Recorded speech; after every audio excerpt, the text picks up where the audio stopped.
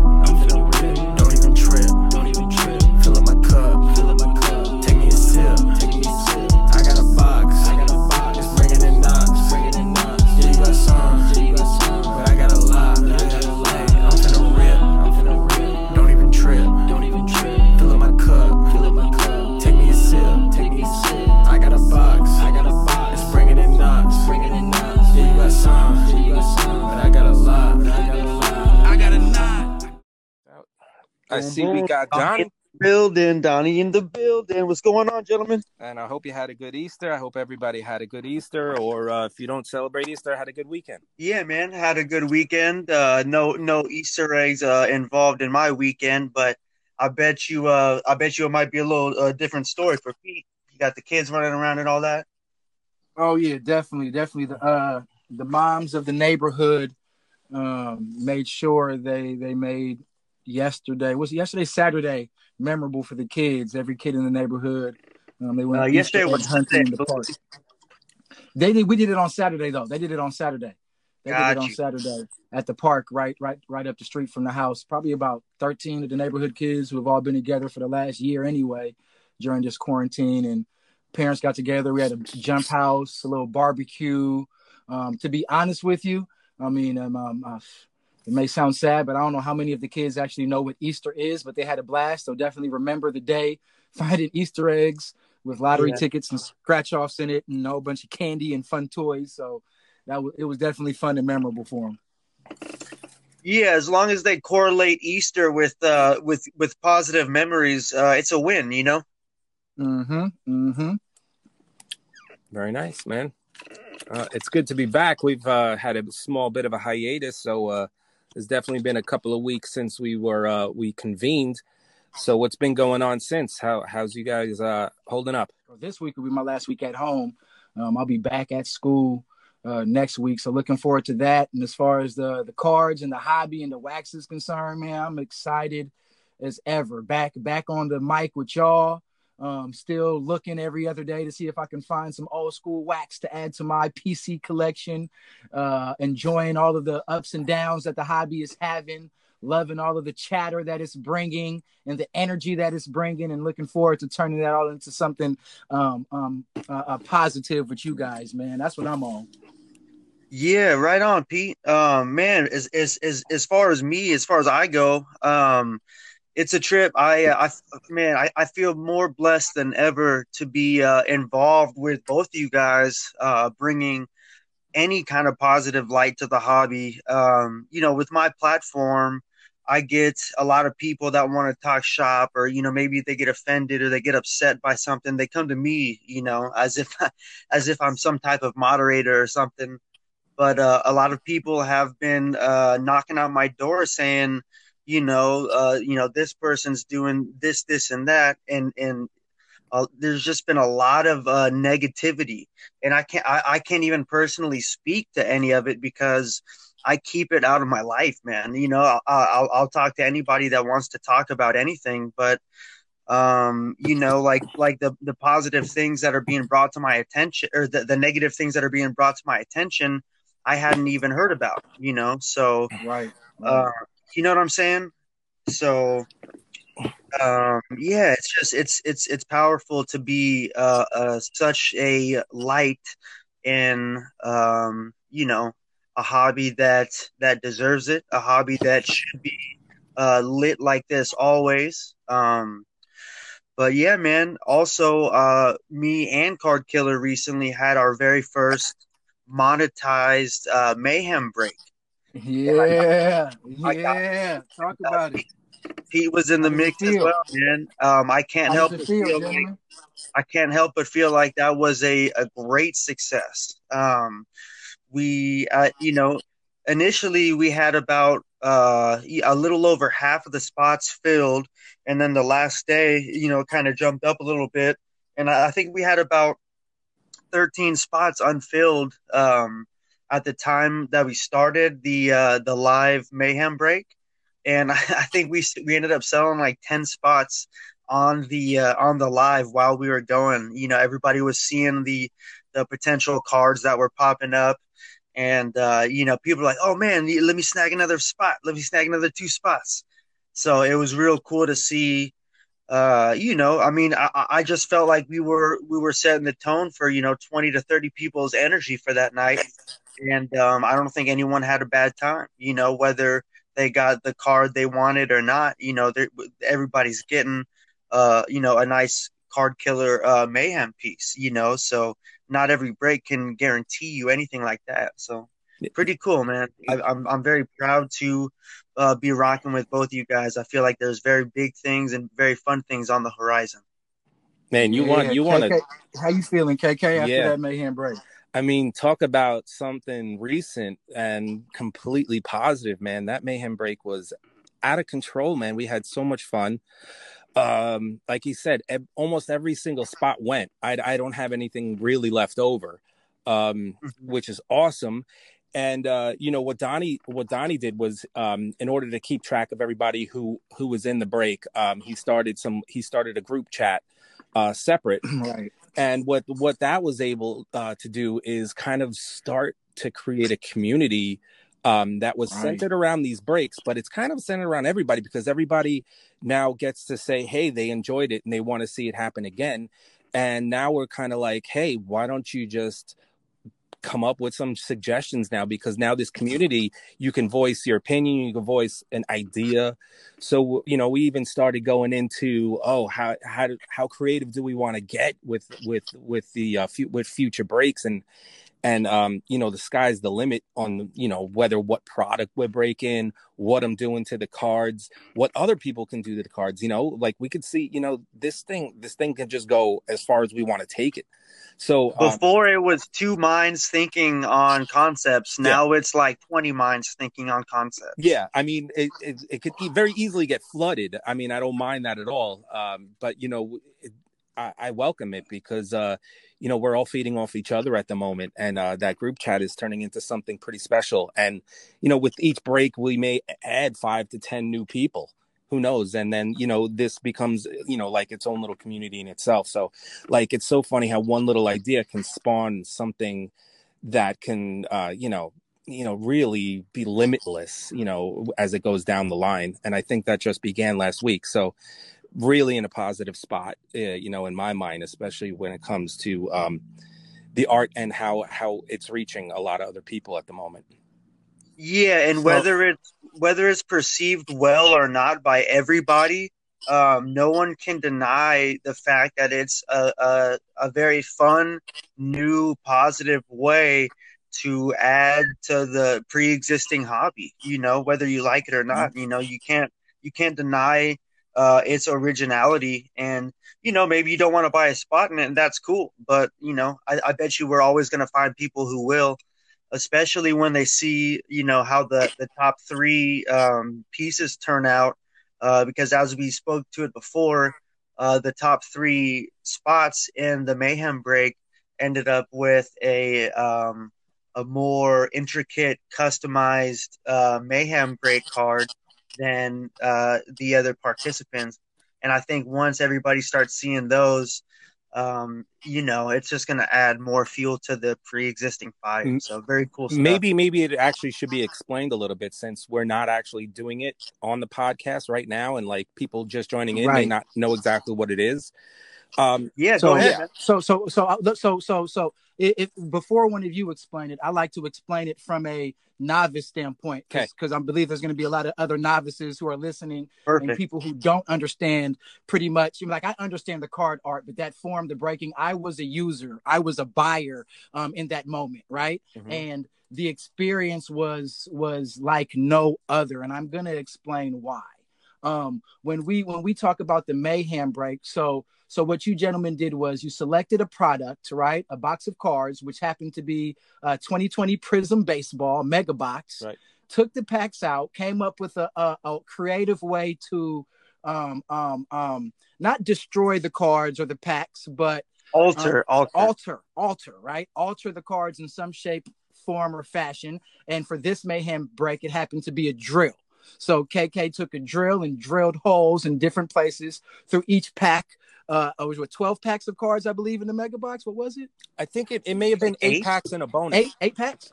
8 packs and a bonus, right? It was like 44 cards in total, correct? All right, so 44 cards in total.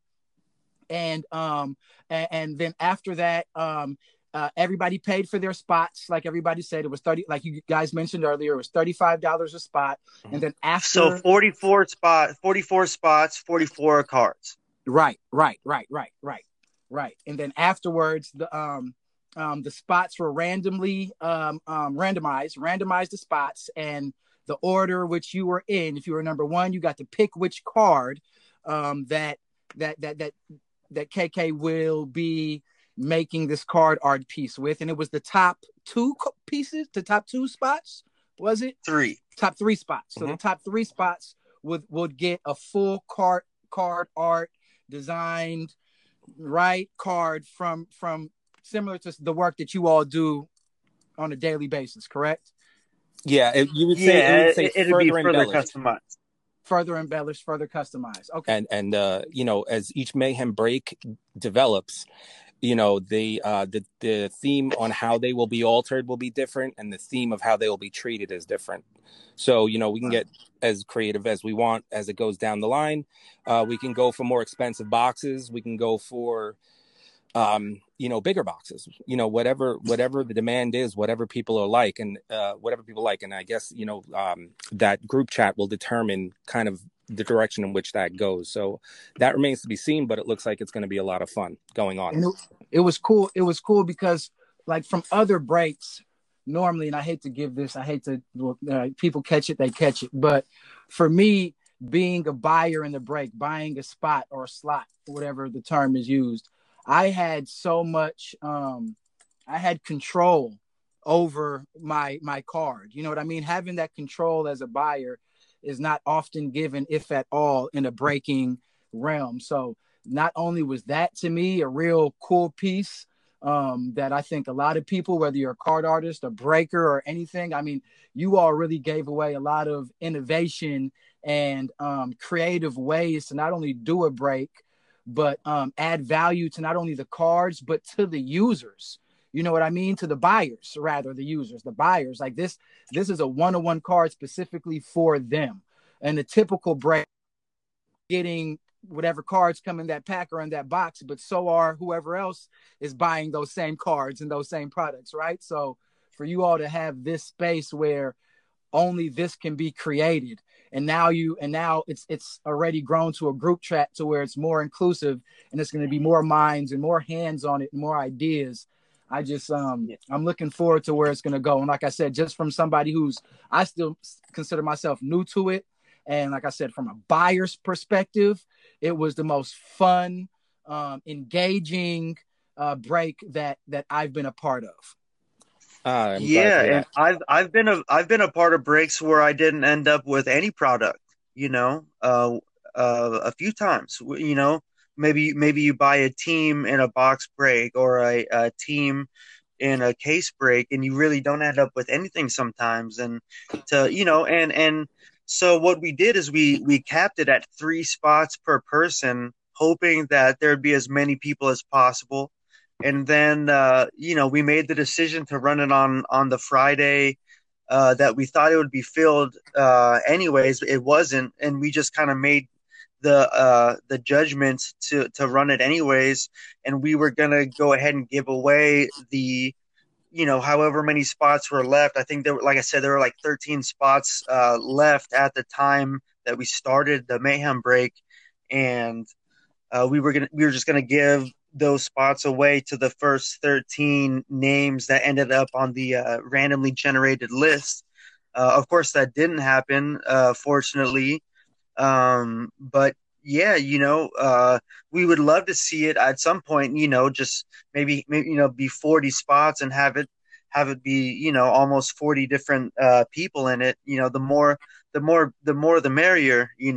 All the energy just really adds to whatever we're doing. And what I was going to say about this specific Mayhem break, which is the first one. So everybody's going to get a piece of art, and part of my art is that I gold leaf my name on each card, and as well as one of one. But the third inscription on the card in gold leaf will be Mayhem number 1. So you'll all see that. And that'll commemorate the fact that you were there for the first one. And none of my cards from here on out will ever have Mayhem 1. It may have Mayhem 2, 3, or 4, or whatever. But you guys are in on the first the first time. So it's kind of like a special one as well. Game changer, y'all. History. I appreciate being part of it. Thank you, gentlemen. Yeah, you definitely got a couple coming to you as well, Pete, and Donnie, of course. Yes, sir. You know what was really cool. Not to beat a dead horse and just keep talking about how cool it was and all that, but it was really awesome to see. I think there was one or two people that jumped in that they weren't a part of the initial break. They just kind of randomly showed up into our live, and they they had questions. They're basically wondering how people would want these cards with holes drilled in them, and etc. And it was real nice and refreshing to see a lot of our followers just jump in and not attack that dude, hug him. Rather they embraced him and they educated him, right? Correct. Right. They informed him, and it was great to see that. And I wanted to, and while you're on that subject, I know we mentioned it at the beginning, but I really want to thank and appreciate our listeners, not only the people who participated in the Mayhem break and those who just whether had a spot or were just there to watch and be a part of it, but also the people who listen in and tolerate the outside noises that we may have during our breaks and still, during our podcast rather, and they still listen in on what we're saying. I just appreciate y'all for understanding the realness on what we are dealing with at the moment, but we are, working on bringing value in every aspect to you all, whether it's via cards, music, podcast, each and every way. So thank you to the people for sure. Yeah, man, I really appreciate it, man. It feels like my cup runs over, man, with this. This is awesome. We got it feels like an extended family, and to get that type of vibe with so many people that you're not even spending time with in person, it's pretty special, man, to be able to feel it so deep. Cool. Does anybody have any other current topic they want to talk about in the hobby? We kind of do the front of the podcast with current topics, and there's plenty, I'm sure. Yeah, well, definitely. I found it interesting that I woke up the other day with a text from my brother talking about how PSA had shut down, taking any new slabs in. Yeah, I think it said until July or something like that. Yeah. Yeah, I mean, geez, you have any thoughts on it? I sure do. So from what I understand, and I've heard so many weird little bits and pieces, but from what I understand, they caught a jump of in 3 days, they got as much as they received in the last 3 months or something. So they had to address it. I don't know if that's true. I don't know much more than that, but feel free to jump in and tell your thoughts. Mm-hmm.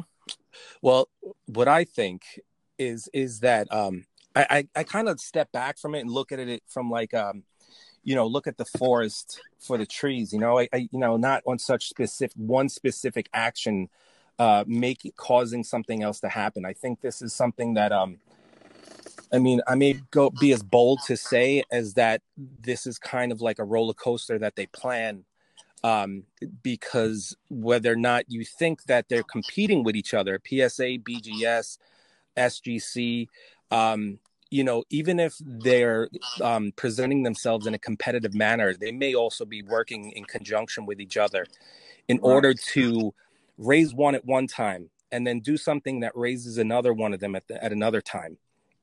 And we get played in this roller coaster to basically have, to be caught in the rat trap of what they're doing. Just because PSA halts their submissions for a bit, now all of a sudden SGC jumped their prices. It's kind of like, they must have had a power lunch to see who's going to get their leg up this month. And it kind of bothers me. Because I don't want to get played like that.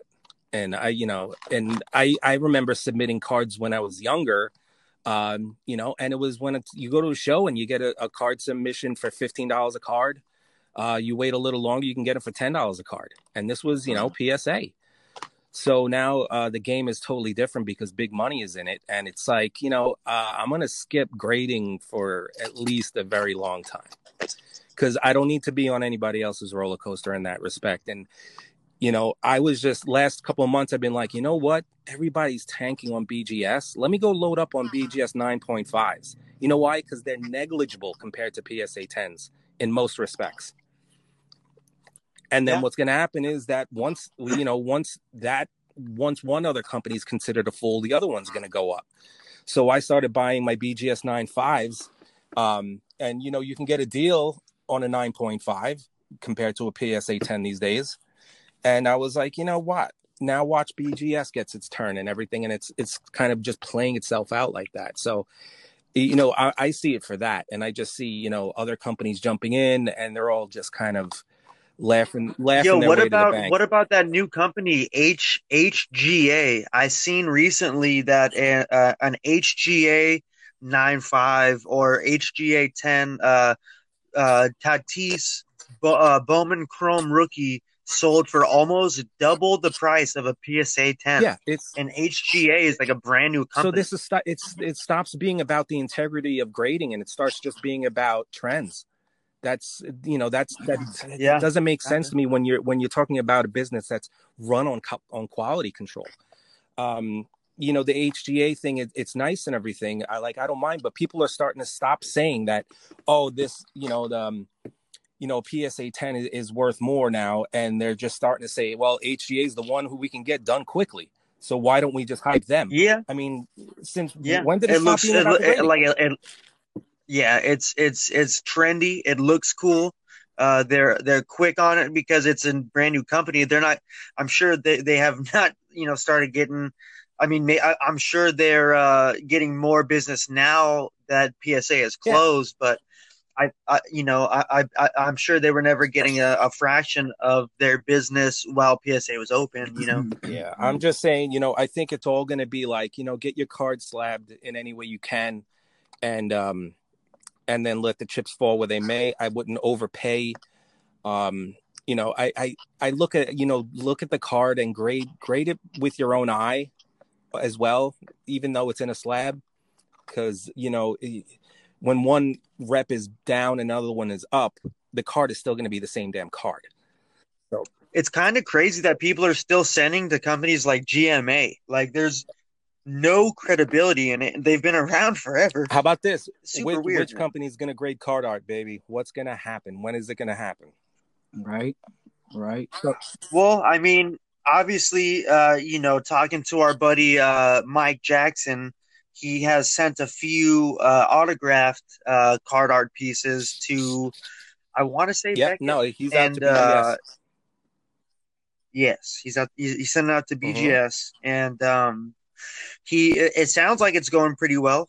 And I mean, since it's basically just getting the autograph authenticated and slabbed. It's kind of like a cheat code almost, if you will.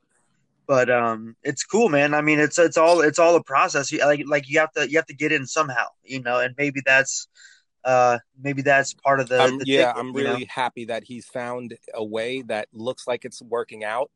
He's going to be getting these back, I think, supposedly within the next month or so. So we're going to know definitively what's going on and what BGS is accepting and how that works. And get your card art that's autoed in. That's kind of cool. That's fine. But not everybody, pulls that off because you have to have a signed card in the beginning. And then, KK, that would be perfect for that Jerry West opportunity I was telling you about. No, for sure. But then, there's so many thousands of pieces that aren't autoed. So when are they going to fit that in? And I'm not saying you have to grade it because obviously the card is altered in the first place. But, maybe. Well, I really think that could be like a GMA type situation, or just establish our own company, man. Like to where it doesn't even grade it, but just to slab it. I think individually each artist would I wouldn't think they would have to, but it'd be wise to copyright, trademark, some kind of IP, something about that card, right? So then that way, even when on the label, whatever's on there, I don't know. I just feel like something would have to be protected. I would want something to be protected at the same time when sending it out. Yeah, right? I'm telling you, it's a business that doesn't exist at the moment because At the moment, but it's wide open, man. Yeah, it's wide open, dude. And I am busy as shit. So anyone out there wants to sit there and bring card art into the art world and into the hobby like never before, it is out there. Like, if you want to slab it, figure out a smart way to do it.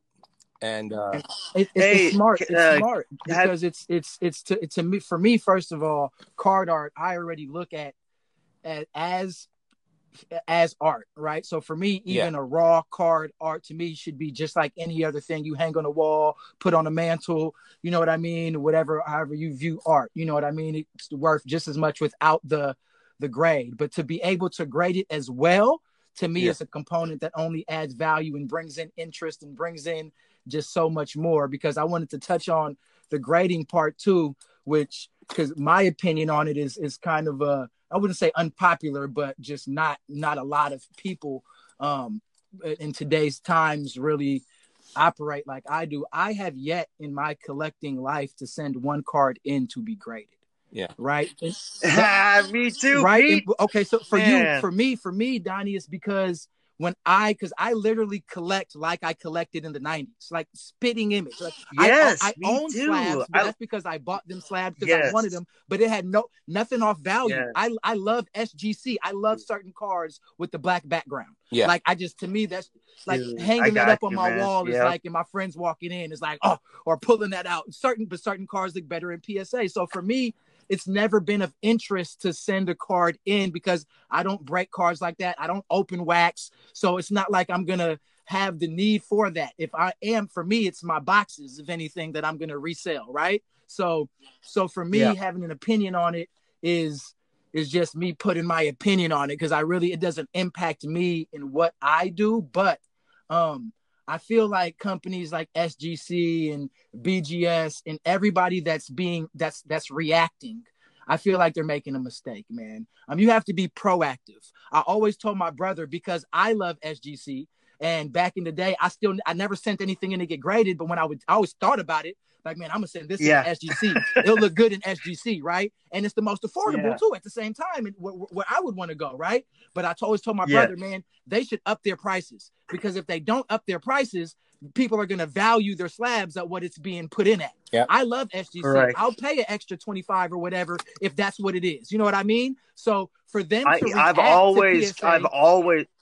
for them to react to PSA instead of being proactive, you know what I mean? It's like you're giving PSA the upper hand, y'all. Y'all have to, you know what I mean? And I don't know. I feel like companies have to believe in their brand more than just their value proposition or what they claim. They have to put the money in the product and where their mouth is, and in the quality too, right? So I just hate to see people following PSA because now you're just letting them lead. Yeah, I mean, but rightfully so. You got to give credit to SGC because in the last year, they've probably done more business than they've done in the last 10 years. I've seen them, get a boost in trends a few times. Obviously, maybe not right at the current moment, right? But before the big card boom happened, there were many. I guess basically maybe in the beginning, really, of the card boom when PSA and Beckett started getting the influx. And I think that's probably when SGC started getting a little bit more credit where credit was due. I've always trusted their validity as far as signatures go. Like if they slab an autograph, I trust that is a legitimate autograph.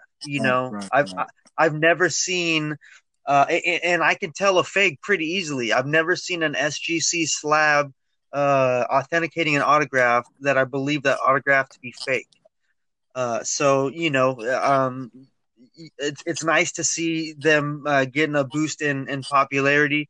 It is almost, you're right, KK. It is almost fishy how PSA shuts down, SGC raises their prices, right. Yeah, it definitely is a little it fishy for is. sure. It is. And one thing that I've seen recently is, there's been a bunch of targeted ads for people, for for these like makeshift slabs, like do it yourself type of slab. And that's it's scary, man. I mean, it's not that hard to, if someone's, I mean, someone like Crazy Custom Cards, like they're able to print, basically a super fractor. Like I'm sure people can print, PSA border, logos that, look pretty similar, man. So I feel like that may play a bigger role in the hobby in the the days to come, because that just opens a lot of opportunity up. Like the word slab has just gotten more and more popular. Like people are, little kids are just going crazy trying to get, you got any slabs, like they don't even care what the company is. It's just like, it's just it's just become such a prevalent and popular part of the hobby. Buyer beware, my friend. Yeah, it's coming, dude. I mean think about it, like wherever there's money, wherever there's opportunity, like people are gonna take it. Mm-hmm. So even with that being said, that just, I mean, even it's sad, but there's compromises when it comes to grading just in itself. Like you said, wherever there's money, if I have a bag and if I know somebody, it's a good chance I can get my card cracked and upgraded to another point. You know what I mean? That happens. Yep. That happens in the hobby. I'm not going to act like it's not. This is our platform. You know what I mean? And we can share. Money talks, man. Money talks. You know what I'm saying? So it exists. It exists in the hobby. You know what I mean? And just for that, I just feel like there has to be these new things have to happen, right? Because the hobby in itself, if you look back at every company, every manufacturer, there's always been some type of dirt. Nobody's clean. We all have skeletons, humans, individuals included, right? And these companies carry the same skeletons. But I think moving forward, man, integrity is big, and at least quality and integrity in the way these companies move is big for me. If I did ever decide to grade based on more than just aesthetics and how the slab looked, you know what I mean? Yo, check this. I've got an idea for one of these grading companies to jump prices. I thought about, like, I'm gonna wait one day and watch this is gonna happen, and I'm gonna just say it in public now. So watch it happen. They're going to move vintage cards from 1980 to 1990. And what that's going to happen is that's going to leave every card from 81 to 89 open to review in a vintage setting instead of a modern setting, which means that the grades are going to get different and it's going to change the prices. What do you think? It's a possibility. Because with each decade that passes, you can move the vintage a decade, because vintage, that feels so weird to call 1990 vintage. but not to a 20-year-old who'd never lived in the decade. Right. Watch. You'll see. You'll see. Yeah, no, I think you're right. And I mean, like, that's the most junkiest of the junk wax era, Yeah, I know. But what if, because since everybody treated them crappily, that like, now that since they're considered the PSA 10s. PSA 9 would get a 10 or something like that, or or the 5s would get a 6s, the 7s would get an 8s, and it kind of changes the way they they charge, and just another angle to make more money. But that's just a little thing that could happen. I'm sure that it will. Slabby said something similar, so I see where you're going with that, KK. My brother said something very similar before to what you he did? saying, okay, so. We're on the same page. Yeah, y'all on the same page. Just another angle. I think when we talk about that never happened but could happen, like people graded cards, like that's what's happening now, right? We have companies that graded cards, but what he was saying was, what if there was a company that had tiers of grading, and you can choose what tier you wanted to put your grade in, and it'll come in just a whole bunch of, honestly, what I felt like was crap and stupid, but sometimes stupid stuff makes money. So I thought it was genius. But I definitely thought of a way of making like a slab that was more, museum quality or something like that. Something where they can make an angle that this slab is worth more than another slab, because let's say you fill a slab with a gas called argon instead of just letting air in it. That argon actually protects your card and preserves your card better than air does. So let's say like a slab gets filled with argon, and now it's like, or it gets a UV coating so that it can't get messed with sunlight, something like that. And you could pay a little bit more for those cases. And, I should work for these goddamn companies. I'm going to go apply. That's it. You should, man. It's all about the upcharge, and like that's. I mean, you're full of little upcharges. Like museum slabs. Can you imagine? So with that argon, I would love could to that see argon it. possibly prevent the greening in the Topps Chrome refractors? Would it prevent the what? The greening that we see in the Topps Chrome cards. That may be. Yeah, it would. Possibly? It would do that. It would do that. I mean, unless the culprit is sunlight, which again you can UV coat it. Right, but argon definitely slows the process of like the half-life of materials, in science terms, and even though you're talking about what you're thinking like, oh, we're talking about something that's going to degrade in hundreds of years, but you could use it as a selling point. You could use it as a gimmick, and you can upgrade your slabs, and then kind of you could change the design so they look more modern. And I'm just saying, many angles to be had, and I'm sure they're going to be taken at some point. Prisms in a prism slab. View your prism in a prism slab. You can see it in every different angle. You can even see under his armpit. No doubt. Yeah, that was a good topic, man. It would be kind of cool to see. It would be kind of cool to see slabs. I mean, I remember back in the day they would have those screw downs that would like have a cracked ice effect almost. It would be cool to see. It would be cool to see slabs have the same thing, man. Yeah, I mean, HGA is taking that first step, because they're right? You could put a background in it, and you can change their colors and everything. I think that's a nice step. It's a nice little touch, but the sky's the limit on like slab design. Me, I'm on Peter's side. I like that tux on SGC. Yeah, me too, man. Especially, like I said, especially for certifying autographs, man, all day. Yeah, for me, they look the best in those. All right, well, that was awesome. So you guys, you want to do the next segment? Yeah, I'm gonna roll with the. All right, we each have one question for each other, and we go around the room. The killer questions. Killer questions. All right, and they are some killer ones today. I love these. All right, let's see. Pete, let's see what you got.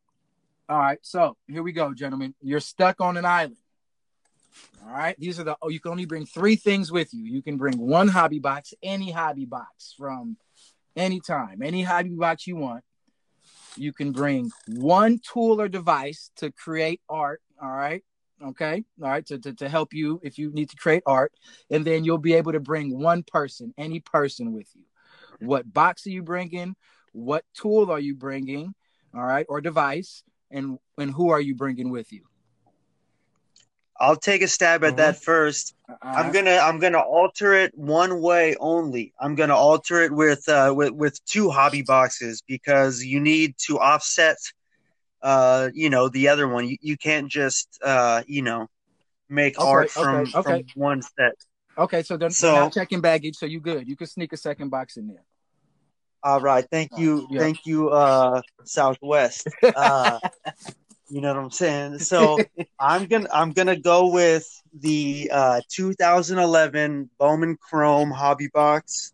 Searching for the Mike Trouts, just in case I get off the island sometime. And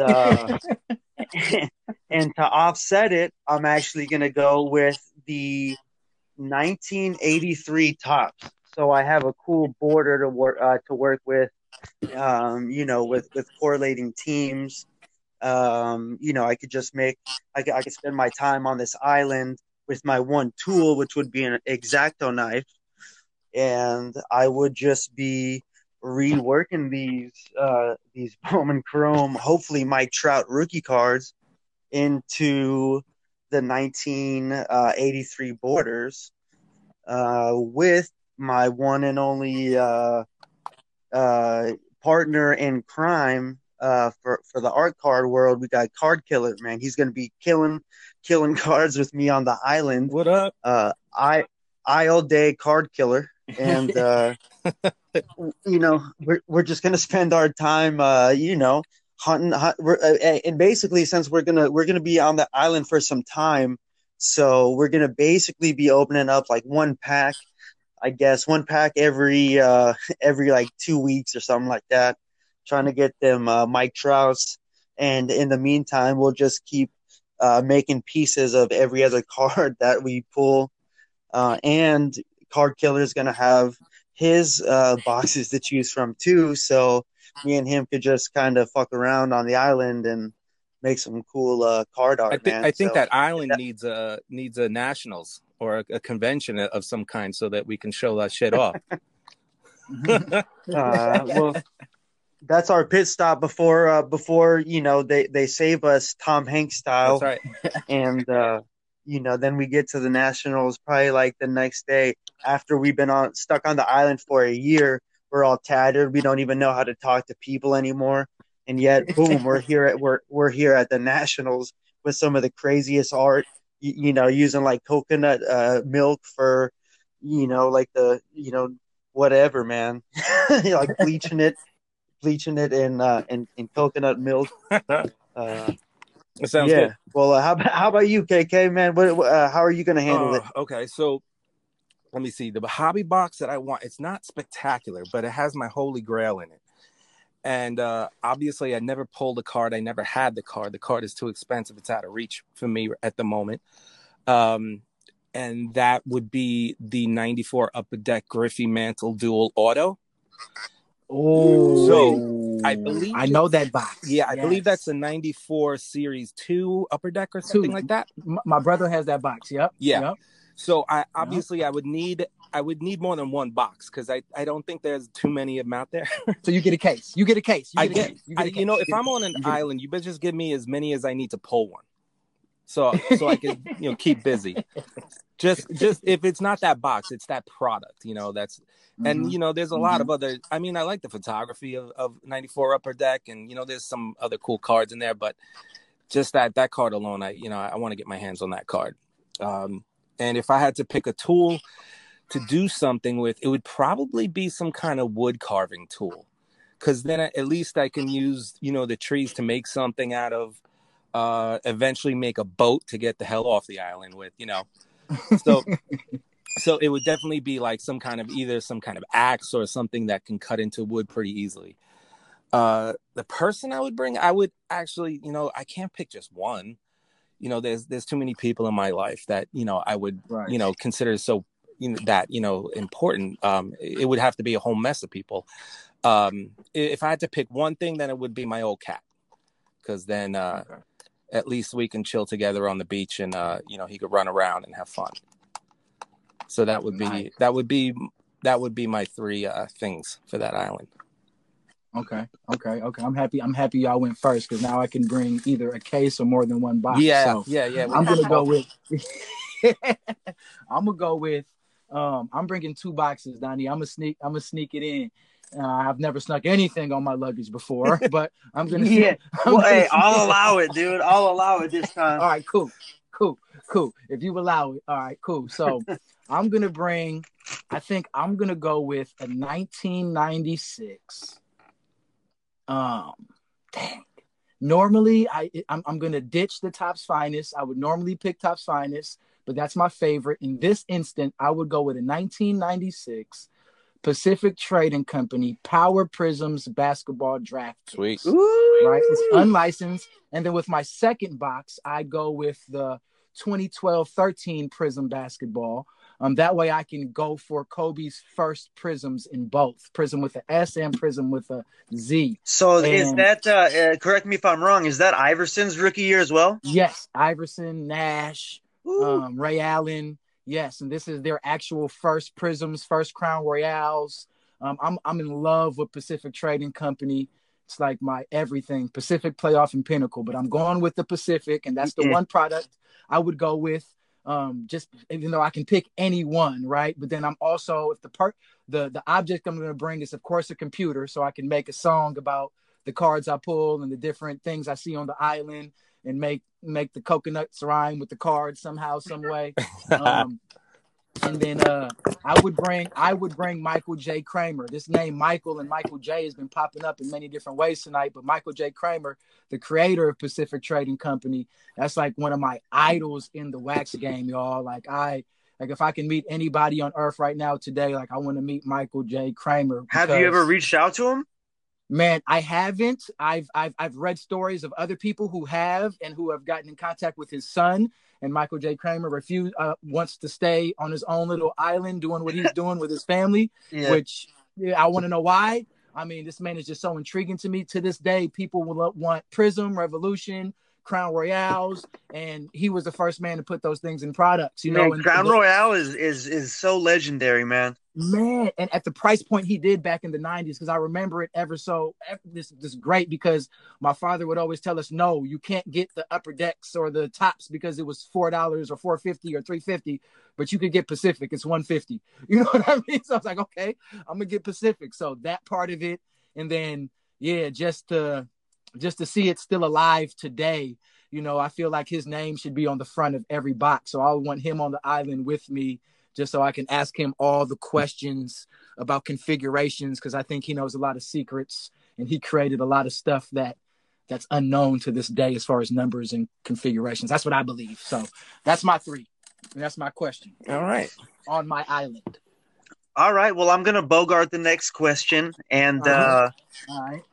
I think it's a fun one. I did expose you gentlemen to it earlier in the little group chat that we got going on. But man, say Netflix or some agent, maybe Hulu or Amazon Prime, someone comes up to us, all 3 of us, or just you, and says, we really love what you're doing. We'd love to produce a show. We're willing to fund it fully if you can come up with a idea that is worth making happen.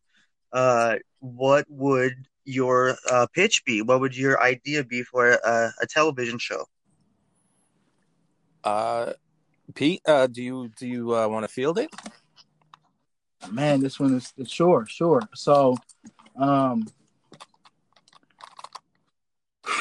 that's tough. I thought about that one for a while, right? And I think because there's a lot going on in the hobby right now as far as shows and people trying to get on, and there's already people going around to different sports local card shops and different breakers and starting to film whatever they want, and there's a lot of that going on. And a lot of times these companies want drama, or they want suspense, or they want something added to that. And I believe that the part of the hobby that we represent and that we like to embrace and highlight, there's not a lot of that there. But in order to appease the masses and the community and to create just that part of entertainment, you know what I mean? If I had to drama or just competition, I would like to like compete. I would say give us not only like, honestly, I would like to see us like make our own company or our own mode, our own movement, our own brand, and they'll just follow us along the creation of each and every aspect of it, through cards, through philanthropy, through music, through building relationships, just that whole process, through our families, through our lives, whatever intricate parts of it that brought us to who we are and why we are today and do what we do and why we do it. Those would be the pieces I'd want to, and I'd want to do it in the sense of like on some real competition. Like that's the way they do it. They don't have any core values. They don't have any about me. They don't have any whys. They don't have anything. Go look on their Google, go look on their page. They don't have it. It doesn't exist. We do. We walk it, we talk it. And to me, that's more relatable and sustainable than any dollar or just, you know what I'm saying, card. You know what I'm saying? You're getting a piece of the artist, the photographer, the everything, the creators, you know what I mean? So that would be the show I would want to be a part of, myself. And also too, in full transparency, man, we've had a few Rip Pack and Slab. We've had a few production companies come up to us and ask us to be a part of some shows, and we've said nah, because the shit was just corny, y'all. It just didn't align with what we believed in, and they wanted some drama and some other stuff, and it just wasn't. It didn't seem, you know, we're not doing this for fame or for, if that comes and notoriety enough, that comes, cool, but it's gonna come the way we want it to come and doing what we do. You know what I mean? And it wasn't pure. It was all just about, we don't even know. They don't even know. They didn't know. They were pretty much asking us, and we didn't even give them as much as I just said right there. And they're going to fail horribly. I'm going to tell you that right now. But yeah, that would be it, man. I just want to put a camera in each one of y'all homes and then follow it around, and then y'all choose what part of it gets shown. And if we don't feel like it, we get to pick who writes our own stuff for us. You know what I mean? In that realm. So that would be my idea of a show. Excellent. I'd watch that. Mm-hmm. And I think, hell yeah, man. I think we're, you know, we're able to pitch something like that, because I think we're past step one ourselves. So it's like, we've got all these systems in place, you know. It's like, you know, if you want to fill up a show, you know, it's like, we've got all the legs, you know, kind of walking the walk. So and Kay, not to cut you off, but that's part of the reason we said no. Because when we go into these rooms, and I want people to understand, because they'll get a better idea of Rip Pack and Slab, who we are and what we represent, and why we say no sometimes to some of these things is, when we go in there, we're not just representing us. Yeah. Like literally, I go in there and we name every affiliate we are part of, and if we're not in full control, and if that can't be a part of it, then it's not going to be it. You know what I mean? From our show to Naka Breaking, like that's the only breaker we mess with. You know what I mean? Like, if we can't name these names and you all are not just as equally excited as we are, then it's not the right fit. Because we know it. You know what I mean? Because we're already aligned with you all. We're aligned with Knock. We're aligned with Hobby Connectors and so many other people that it was the right fit. It was organic. It had nothing to do with money. It had nothing to do with followers. It had nothing to do with anything, but let's have fun and create and make people feel together, right? And explain what that means and how that feels somehow into words. So I don't know if I've ever had the chance to tell you all that, but we've literally been in several Zooms, and if it wasn't me, it was Rip or Slab who have mentioned either y'all or Naka, and it's like, yeah, if y'all not rocking with everything we have, you know what I mean? If that's not going to be a part of it, then we don't want to do it. We don't want to do what y'all want to do. We want to do what we want to do. So yeah, that just like our show that we have right here. I mean, that's appreciated, and that's mutual for us, man. I mean, any situation that we would be a part of, it would have to be a great fit, you know, bottom line. Otherwise, like Kay said, we could do it our damn selves. Like, who do we need? All we need is a camera, right? And then to edit it, we can do it ourselves. And anyway, before these shows pitch anything, the people that they're getting it from already have to have 8 episodes written out minimum. Yeah. Right. We can do that. And shit. Sure. That's nothing. Right. Couple months. Yeah. Right. Right. So, and we have the material and some, and we're innovative enough to stay 18 months ahead of the competition, as my guy Michael J. Kramer said in 1994 when he was asked about the competition in the hobby. when he was shitting on the competition in the hobby. Say that. Hey, KK, what do you think, man? What would your pitch be, bro? I think when we were doing Zooms and we were trying to talk about what we wanted this show to be and what we're trying to get out of this show, I think that's a perfect idea in your question as well. And I had brought up something very specific from my childhood, and that was a show called Pee-wee's Playhouse. Now, that show, for a Saturday morning cartoon show, that was more of a live action cartoon variety show where they jump from skit to skit, and obviously centered around this character who was a lot of fun. He got in trouble later on in his life, but that's another show. And but that variety show, it just seems like there's so many aspects of this hobby that you could talk about and that you could jump one to the next with, whether it be, if you like investing, if you like flipping, if you want to do the art side that we're doing, you want to do the music side, that Peter's doing or something. And there's so many different topics to talk about that you could bounce. Acting, right? Acting as well too. Oh yeah, because now everybody, I see people doing skits all the time that revolve around the hobby, and a lot of it's funny as hell, especially yours, Pete.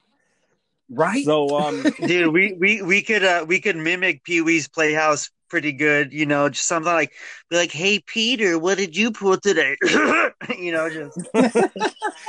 Just we could really do it, man. So just like a variety show that covers all aspects of the hobby, and and it's organic as hell because things happen all the time in the hobby. So it there's always some fodder to keep feeding off of, and the hobby's always evolving. So the program too can do that as well.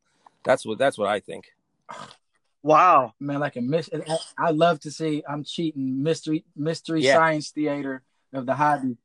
Dude, man, I would love to create that with you guys. Hopefully someone's listening with the open checkbook and understands how Donnie's Playhouse could be a real win for the hobby. We only gonna make them more money. We gonna make them 10 times more money, and that's fact. I mean, 10 times at least, man. 10x. Dude, even fantasy football didn't have an ESPN show until a few years ago, and now that thing is big. Now there's multiple shows about that, and that's just The League was a great show. Oh, and they had The League. That was actually that was an improv comedy show. That was awesome. Right. I enjoyed that one. It's funny. It's funny. None of those dudes had ever played fantasy sports before that, and they played. They played a great role. They fooled me. They definitely seem like some avid fantasy players. Oh, those fantasy football players. Pro comedians, man. They were awesome. Yeah, I've met a couple of them. I've met Paul Scheer and what's his name? Steve. The dude that plays Kevin. Pretty funny dude. Escapes me. But dude, I love it, man. I would really love to make that happen, like more than anything. But as far as answering my own question, as long as yours is complete, KK. Yeah, no, that's the main part of it. Word, man. Well, dude, I would love to come up with a television program that would include both of you guys heavily, and just make it themed card art, and have it cover the span of physical art that you and I do to cards, all the way to verbal art that Pete and RPS make over in that area, and find a few key hitters in between, and just kind of document the process of conceptualizing something, actually putting it together, and then actually marketing it, or as far as music goes, just producing it.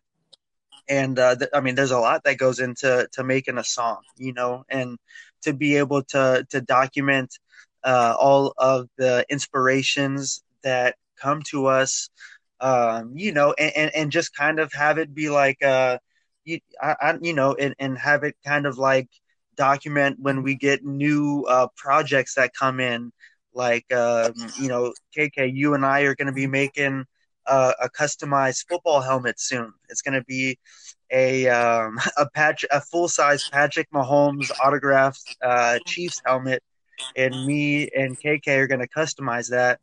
And I would love to have stuff like that on a television show, where it's like, okay, so you want a helmet, okay, and then you want this, and this, okay, and just kind of, do a time lapse of that process, and then, kind of show the end process of getting it to the customer all happy and all that.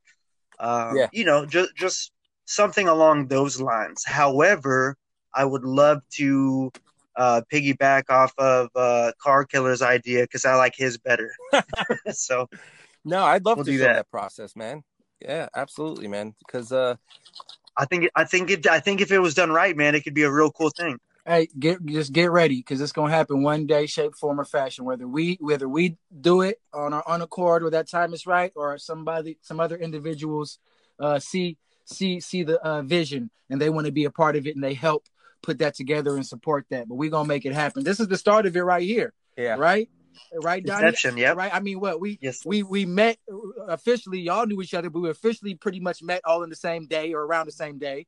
And then we posed a question about a podcast, and the next day we shot our first episode, essentially, right? We didn't Pretty wait. much. We said, let's jump off the cliff and assemble the card as we fall. You know what I'm saying? So that's how we doing. It's been going pretty well Very too, cool man. time. If I don't say so myself. Yeah, man. Even what Donnie was saying, there's I collect vintage toys too, as well as cards. And, they have shows for that where guys go around and look for old stuff, it's vintage stuff and they flip it. There's that hype around that Pawn Stars, that show, something like that, something with that allure of collectability, man. I think that's a strong pitch for a show because it interests a lot of people, more than you think. Yeah. So, I definitely. Yeah, it's funny you said that.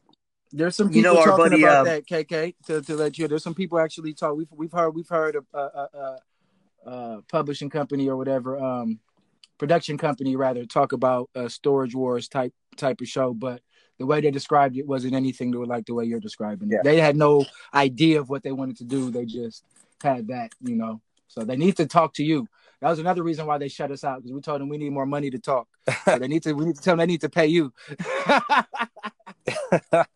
Yeah, man, I ain't cheap, man. Exactly.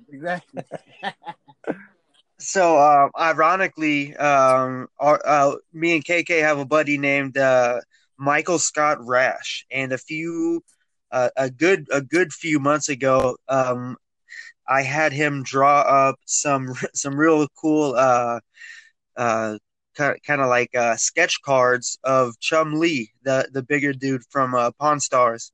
Yeah. Basically, I mean, one of the key factors that kept me watching that show. It's funny. I wrote a note, man.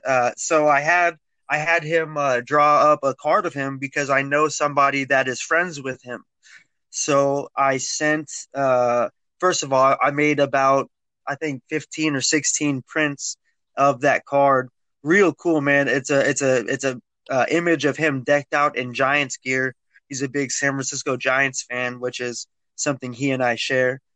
And I wrote a nice note saying, their show really did play a big role in me getting back into collecting. Like every time I would watch that show, I would hope that there'd be a sports item come up. Yeah. And like a championship ring, or they had such cool stuff, man.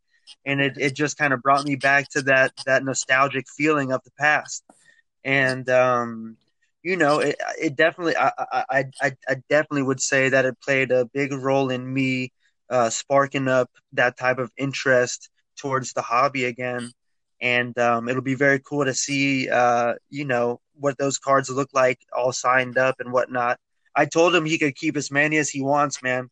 Basically, I just want a handful of them. I think that'd be a real cool thing to just create, man. And I'm not really exactly sure how I would market the few that I obtain, or if I even will. They might even just be gifts. Who knows?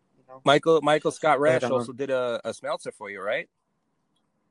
Oh God, he did indeed. I asked him if he wanted to be a part of the project a while back, and he was pretty busy, and he ended up me later on and fully illustrated his own Devin Smeltzer card, which I'll also be making prints of, and I'm actually going to be having Devin sign a bunch of those prints, and I guess the secret is now out of the bag, but I'm gonna send assigned one of those prints to all of the artists that made a piece for this project as like a thank you. Ooh, I'm gonna appreciate that for sure. Nice. Yeah, any situation I can, I like to take care of anybody that has done anything for me. I'm that type of person. No doubt. But it's one hell of a project that you got going, and you're in the early stages of it too. Shout out to anybody listening that has any access to any media that can help out, just push the word, because all these auctions that Donnie is hosting benefits a charity that basically helps out pediatric cancer patients and their families in tough times. So it's all going for someone good. As well as it's going, man, I could always help. I can't help but feel like it could, it could always be a little better. And that being said, man, we reached the $1,000 mark in 5 rounds and 28 rounds going. So we're looking good so far, But any press would help on that one for sure. You're definitely right about that. Yeah, let's make that happen. Anybody, we need you. Yeah. Well, we're kind of creeping on time, KK. Why don't you go ahead and ask your question, brother? Oh, okay. So let's go. My question, it's funny. I wanted to go back, and this is such a basic question that I would ask. And since we didn't get to any of it in episode 1 or episode 2, one of the big reasons why I'm here myself is because I inject my art into the sports card hobby. And it's been called or deemed or phrased card art. And that's pretty much the general consensus of what everybody calls it. It actually used to be a word from, what magicians used to call when they played with their playing cards and made magic tricks. They used to call that card art. So we've kind of incorporated it and kind of, turned it into our own thing. But my question is, if you had to define it, if you had to define what card art is to you or to everybody else or both, what would that be, like in basic terms? Because we're still early in the podcast and we haven't covered such a basic question. Yeah. Beautiful question. So why don't you hit it, Pete? I think for me, I'll speak from the lens, 2 lenses. First, I'll speak from the lens of just a card art fan. Just a few years ago when I started following card artists on IG, just being a fan because I still have cards in my drawer, literally Marvel cards and basketball cards that I made when I was 9-10 years old. So as an adult, when I saw other adults creating masterpieces, it made me feel even though I hadn't done it in 30 years, what I mean? 28, 30 years, it made me feel like what I was doing or what they're doing, like there's so much value there. It's cool. It's exciting. It's fun. It's different. It's innovative, right? But at the same time, it's so tradition at the same time because, to create, you have to start from step 1 with anything. And then that's just from a fan of the card art. And then from step 1 is being a fan, really. Yeah, right. You being a fan, from that, I have to say part of our card art, as far as RPS and the music that we create, that we like to consider an art form. Music is an art form too, right? It's kind of the same thing, but for us, it's actually became more than I thought. It's become therapy. And it's become a way for us to stay pure as far as the way we collect and how we are in the hobby and what we do and how we have fun in the hobby. But more than anything, it's like a bridge, and it's a way to show people like, look, you can be in art or appreciate art, either this part of the art in the hobby or the art that we're talking about by listening to this or by looking at this, right?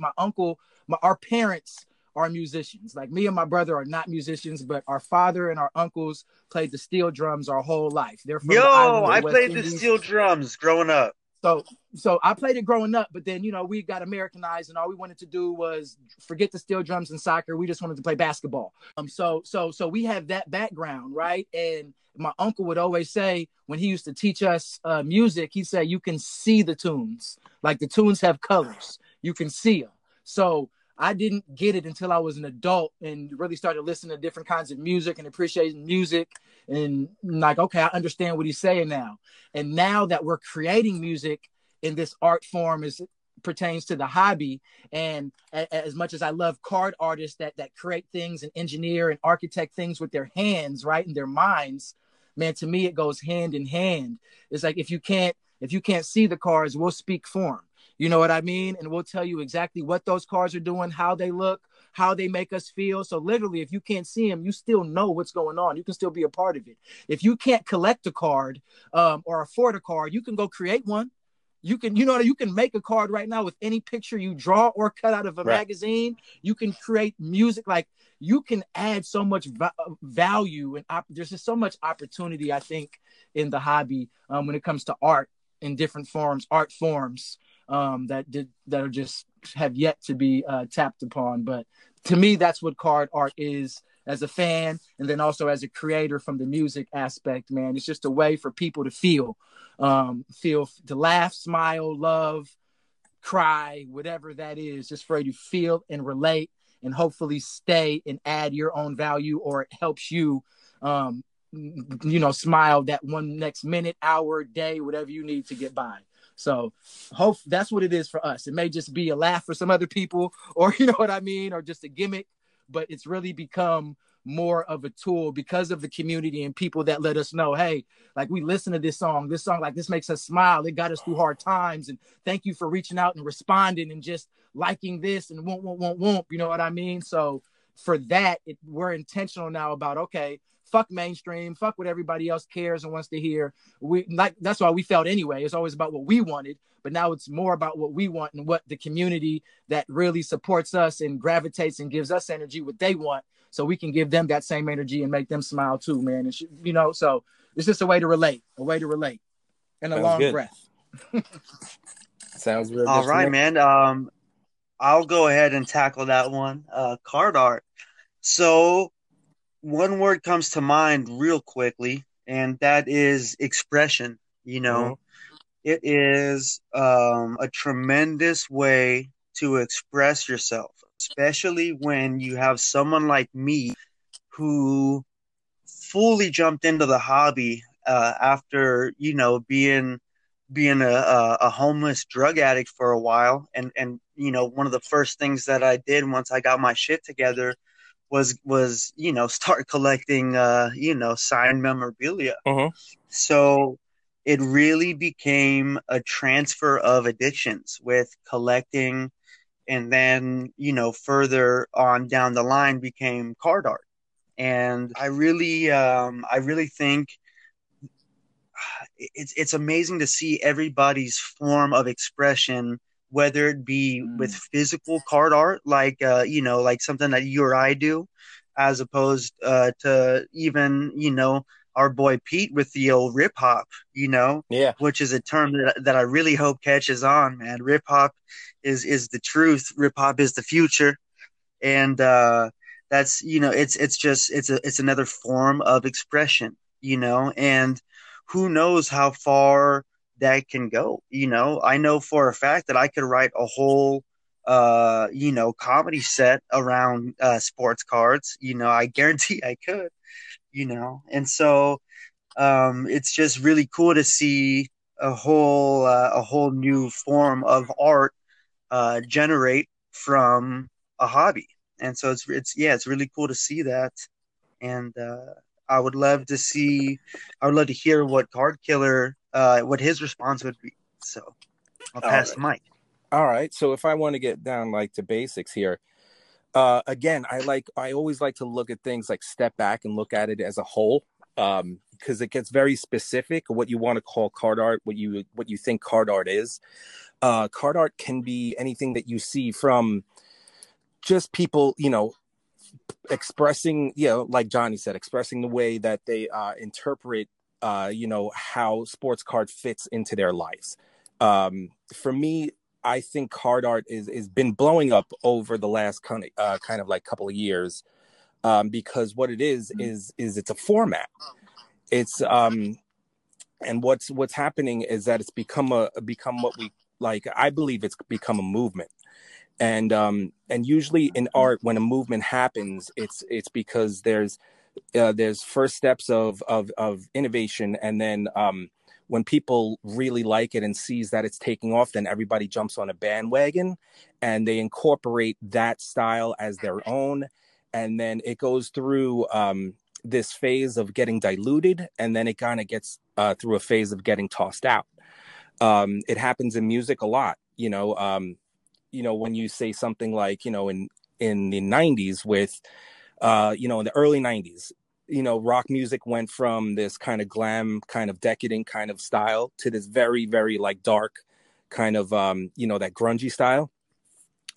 And what happens is that everybody jumps on that bandwagon, and then a couple of years later, there's a million bands doing that same kind of thing, and then it kind of gets washed out.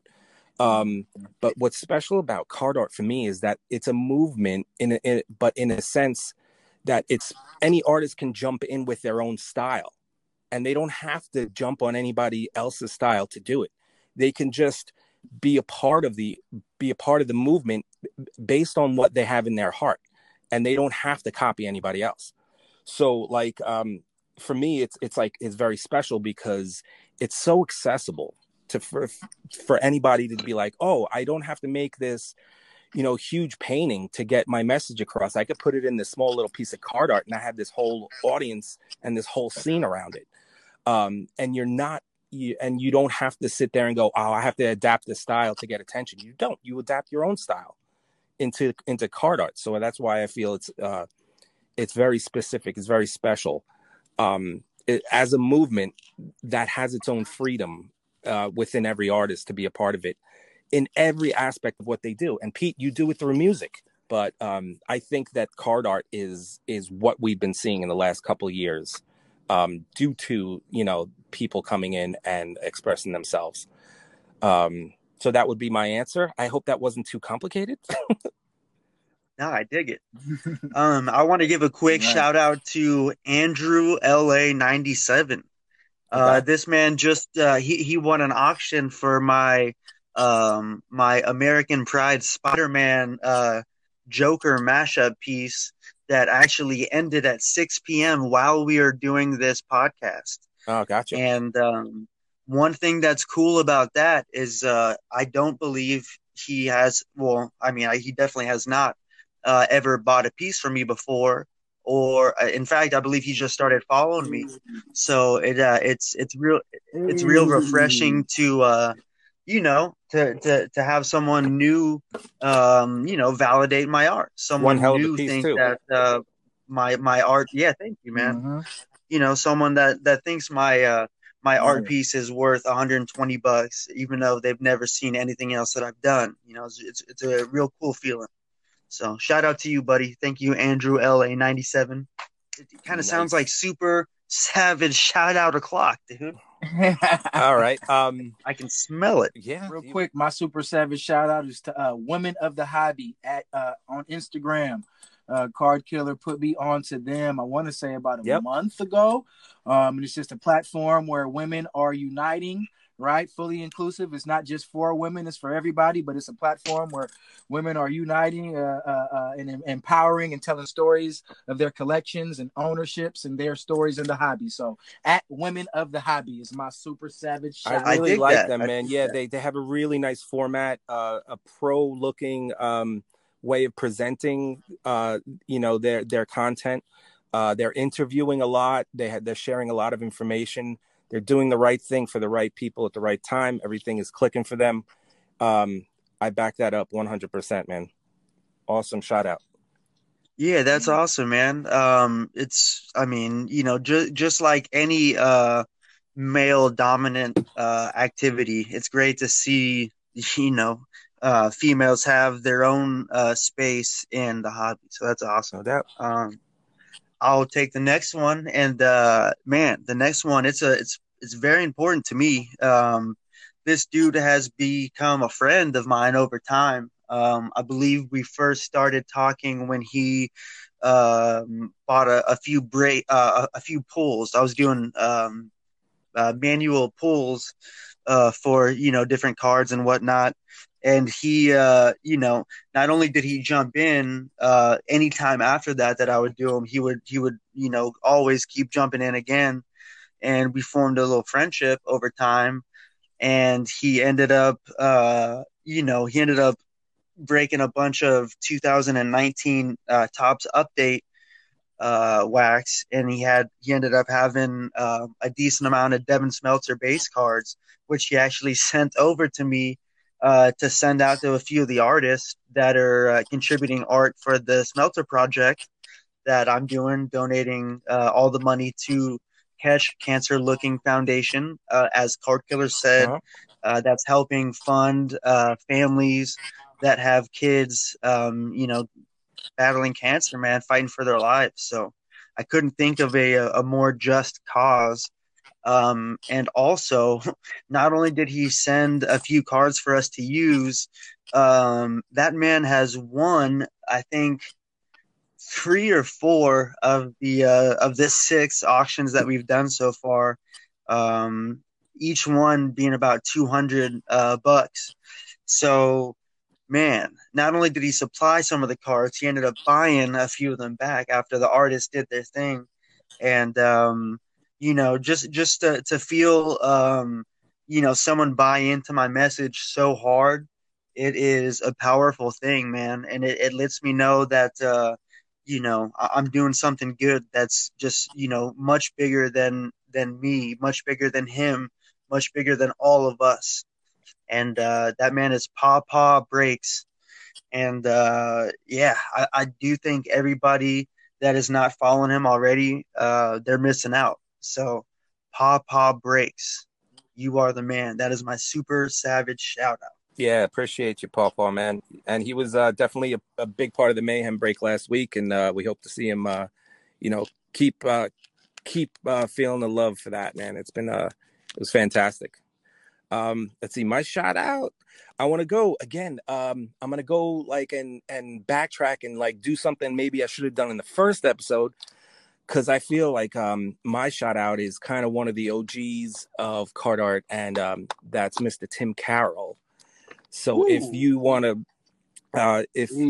go check him out, Tim Carroll Art, I believe it is on Instagram, and you'll start seeing, he's the dude who basically takes cards, cuts them up and makes bigger cards out of them. I mean, it's that simple, it's that elegant, it works. The art is always awesome. He's been consistent for a very long time. I found out about him, you would not believe, in 2018. So 3 years ago, and he had been at it for about a decade already. So I was really late to the game, because I started, because I had come from a position where I was more in the art world than the sports card art world back then. And I was throwing my cards into my art maybe 2015. And then I was doing a show where I was showing some pieces at a gallery. And someone came up to me and was like, "Oh, there's some guy in New Orleans who put sports cards in their art." I was like, "You got to be kidding me!" So I immediately Googled it, because thinking I was the only one, and apparently I wasn't. And and yeah, it turns out I found him pretty quickly, Tim Carroll, and he just basically makes these pro pieces of big cards from small cut up commons, and usually pretty iconic cards too. Oh yeah, I mean, yeah, it's all really familiar pieces and everything. But he's loaded up with his commissions and everything. But he's he's part of the big leagues. He's got paintings. He's got pieces up in the Hall of Fame, in the Baseball Hall of Fame. So big shout out to him for being one of the innovators of the scene. He's going to be around for a long time. If you don't know him, check him out. I don't know if you could afford him. I certainly can't. Definitely not. Yeah, he's definitely the first card artist that I'd ever come across. Yeah, I mean, in the sense where they're using cards in art, using cards as media, for sure. We know of the Currency Project, we're a part of their journey too. They're a part of ours. We're The certainly baseball card vandals as well. Was baseball card making vandals have card been art around for for a a while. very long time. Yeah. All They different predate. angles. They predate us for sure. Yeah. And they've been around, and all these they all have different angles and everything, but Tim Carroll's definitely works because he's tugging on the heartstrings of collectors for a long time, and he will continue to do so, believe me, because he just put a post out of Kirby Puckett, and it's a slam dunk as usual. So, It's almost like we could call him the godfather of card art. yeah, no, for sure. If there's going to be someone out there, you would definitely go to someone who is who had the innovation, early on, and been a What great a reference. wonderful and proper way to pay homage. I like that. Yeah, I wanted to, like it felt like in episode 1 I should have done it. So now I'm going back like in episode 3 now, and I'm thinking, what should have been the damn things we covered in episode 1? And I feel like Tim Carroll, and what is card art and stuff like that. I'm glad we covered that today. And I feel there's another person that me and you, we were kind of iffy, not iffy, but me and you were like on the cusp of both choosing one person. And then we both ended up choosing somebody else. And I think we kind of skipped this dude. And that dude's name is Blender of Zombie. Oh, yeah.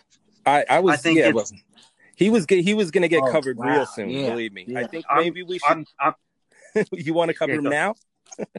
Well, yeah. I mean, I'm glad that there's a mutual appreciation for this man, because the innovation that he not only brings to the hobby, man, but the energy that he brings to it is just so pure, man. Like you're talking about a dude who makes better card art than most of the people in the space, and didn't charge for any of his cards for a long time, man.